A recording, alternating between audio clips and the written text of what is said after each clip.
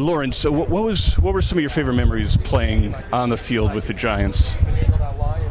Favorite memories? I don't go through that. I mean, I played a lot of years, so I don't know. I mean, I enjoyed the years I played. I enjoyed my teammates.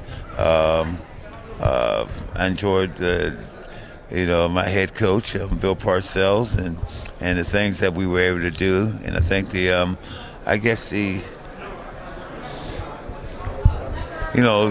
playing for a few years and not knowing if you're ever going to have a Super Bowl, a trophy during your career. Our first one in '86 was quite energizing, and I'll tell you,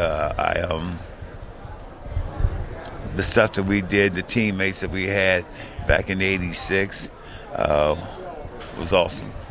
And what do you think about the current Giants team? Things seem to be heading in a good direction, good coach, good GM. I mean, where do you think the Giants are right now? Well, you know what? They are a very good team. And, I mean, I was very impressed with the quarterback this year. He down the stretch, man, he showed what he was made of and stuff. We're still young. We still got some stuff we have to do, but we have this coach right now, a really good coach, and I think that he's going to guide them to a Super Bowl.